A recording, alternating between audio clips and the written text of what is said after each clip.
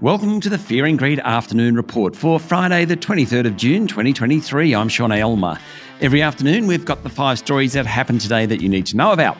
Story number 1, this week started pretty well for the share market, but it has certainly finished poorly. The S&P ASX 200 finished down 1.3% today to 7,099 points, and for the week was off about 2%. Fear of a recession pushed the oil and gas companies lower, with Woodside falling nearly 5% and Santos dropping more than 4%. ANZ was off more than 2%, while Commonwealth Bank, Westpac, Macquarie Group and National Australia Bank weren't far behind. Underperformers included UK-based Virgin Money, which tumbled 4% after another rate rise in Britain, and Gold Road Resources, which was off 5% following yesterday's production downgrade.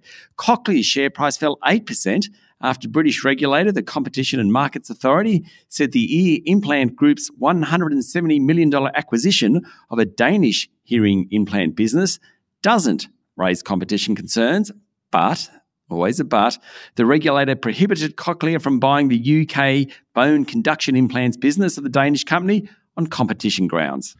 Story number 2, it's likely that the fatal explosion on the Titan, the submersible carrying 5 passengers hoping to visit the wreck of the Titanic, occurred 4 days ago, according to reports today.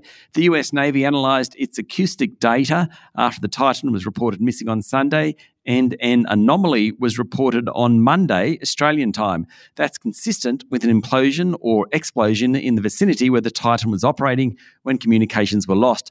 The US Coast Guard overnight announced that debris had been found almost 500 metres from the Titanic during the search for the vessel. 5 major pieces of the Titan have now been found, including most of the pressure hull. Story number 3, the corporate regulator has had a crack at the major insurers, saying they had probably ripped off customers with pricing but made no efforts to refund them. The review into why insurers have failed to pass on at least $815 million in promised discounts or rewards since 2018 was published today. And while insurers are now repaying customers, ASIC has a warning. The industry is potentially making misleading representations by charging some customers more because they know they won't shop around, while also promising a loyalty discount. The report says that pricing failures since 2018 were most at IAG and valued at $447 million for that company, then RACQ Insurance valued at $222 million and QBE at $90 million. Mostly the failures were inaccurate discount descriptions in documents and errors in the pricing system.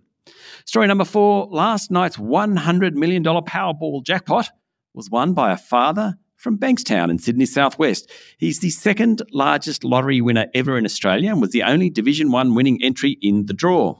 A Sydney nurse back in January 2019 won $107 million, so this fella comes in number 2. When told of his winning, he said he would continue to work. Then he paused and said, I better process this first. And his wife jumped in and, shall we say, suggested he give up work. Good luck to them both. And story number 5, the Bank of England overnight lifted the benchmark interest rate to its highest level in that country in 15 years in an effort to get rid of stubborn inflation, which is stuck at 8.7%. The new rate of 5%, almost 1 percentage point above the local benchmark rate, is the 14th increase since the end of 2021. The central bank said more rate rises might be needed, with wages rising faster than expected and consumer spending still doing okay.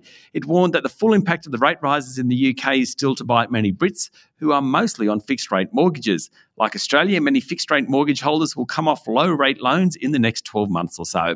That's it for the afternoon report for Friday the 23rd of June 2023. Michael Thompson, Adam Lang and I will be back tomorrow morning with a weekend edition of Fear and Greed. I'm Sean Aylmer. Enjoy your evening.